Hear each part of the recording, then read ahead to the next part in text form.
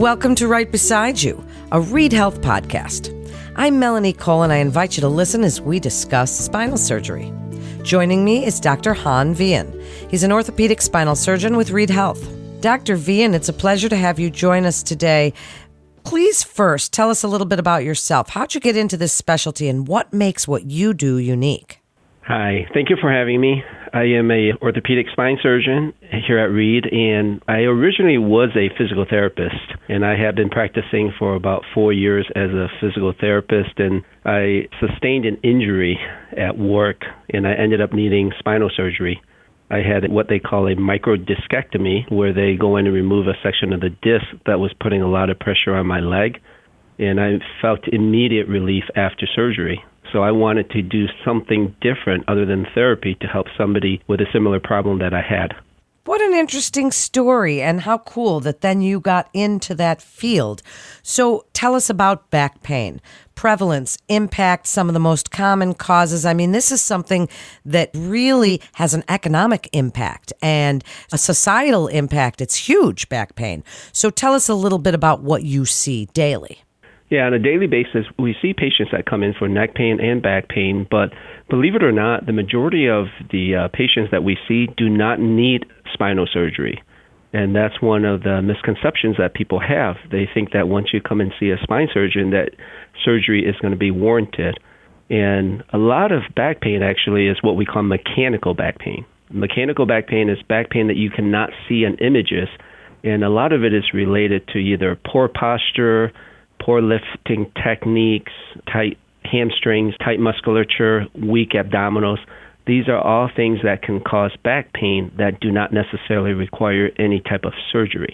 Well, that's certainly true. And as an exercise physiologist, I've been seeing that myself for about 30 years. So tell us what you consider the first line of defense. When someone comes to you with back pain, as you mentioned, not everyone is a surgical candidate and certainly shouldn't be.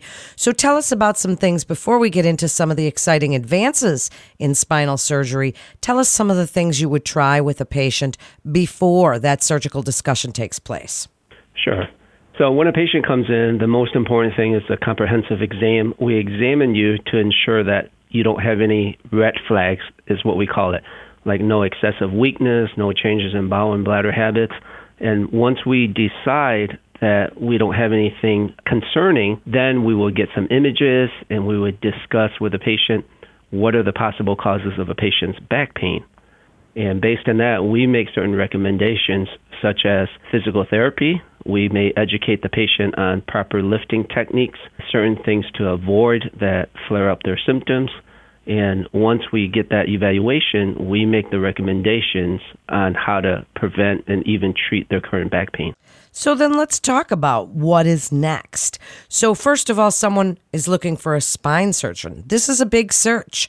What are they looking for? And then after you've told us what you think are some of the most important questions patients should ask a spinal surgeon before committing to something like this, then tell us what's really exciting in your field, what's changed in the last 20 years or so. So when a patient looks and shops for a spine surgeon, I think the most important thing that they should look for is having a good relationship and a good connection with that surgeon.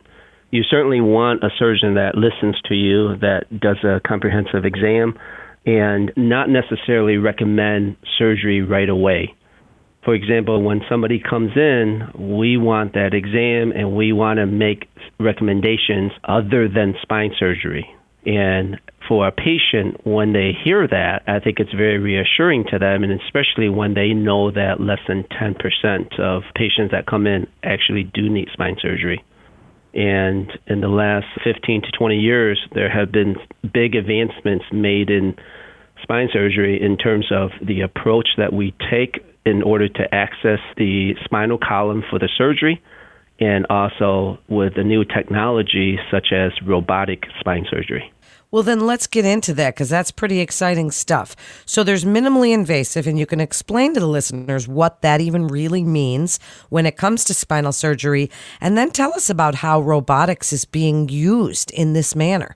So minimally invasive spine surgery, or some people call it MIS, is actually a surgical technique, and it's a way to approach the spinal column for the surgery. And as opposed to the traditional open spine surgery where the surgeon will make a long incision straight down in the center of the spine, and they will expose and dissect and might even remove some of the tissue in order to get to where they need to be. With minimally invasive spine surgery, or MISS, it is actually a technique where we use such as a tube to drop a tube down to exactly where we need to be. And that way, with the tube, instead of removing muscle, what it does is it removes the muscles off to the side so we can do the surgery. That's so cool. So tell us about the benefit for patients to minimally invasive surgery when it comes to recovery and post-surgical rehab. Sure. So with minimally invasive spine surgery, as you know, there's going to be less trauma to the muscles as well as the soft tissue compared to open surgery. So some of these benefits include less blood loss from the surgeries because we don't have to dissect as much muscle. There's less muscle damage because there's less cutting, which translates to faster recovery.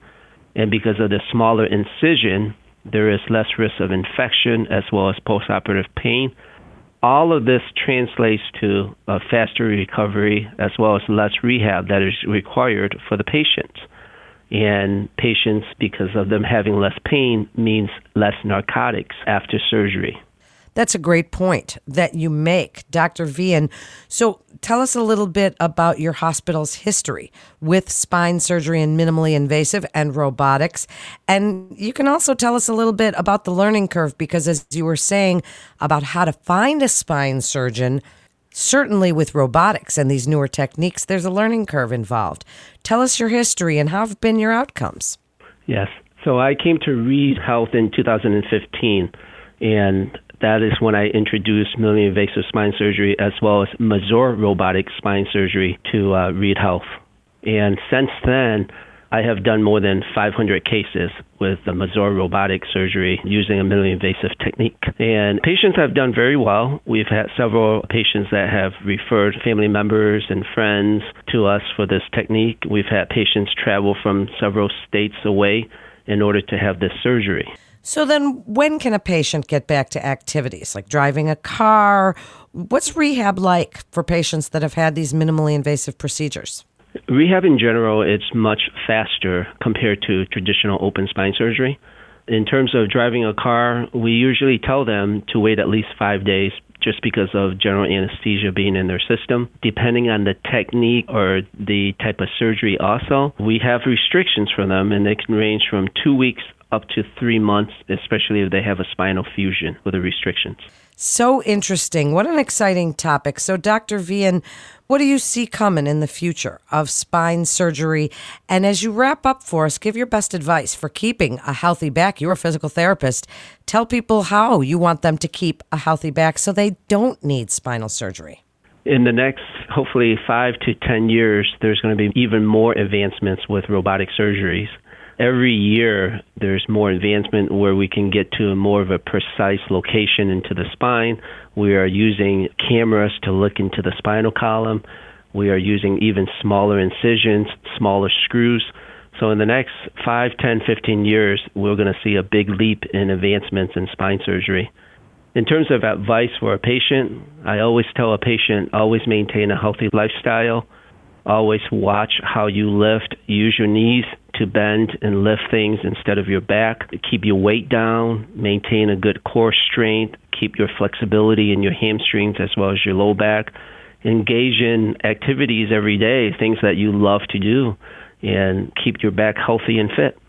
That way you can avoid seeing a spine surgeon. And if you have to find a spine surgeon, my recommendation is to look for someone that is minimally invasive trained and somebody that has experience with the robotic spine surgery. What excellent advice from an orthopedic surgeon and physical therapist, Dr. Vian. Really such an informative episode. Thank you so much for joining us today. And you can call 765-962-4444 to schedule your appointment today. Or for more information, you can always visit reedhealth.org to get connected with one of our providers. That concludes this episode of Right Beside You, Reed Health Podcast. For more updates on the latest medical advancements and breakthroughs, follow us on your social channels. I'm Melanie Cole.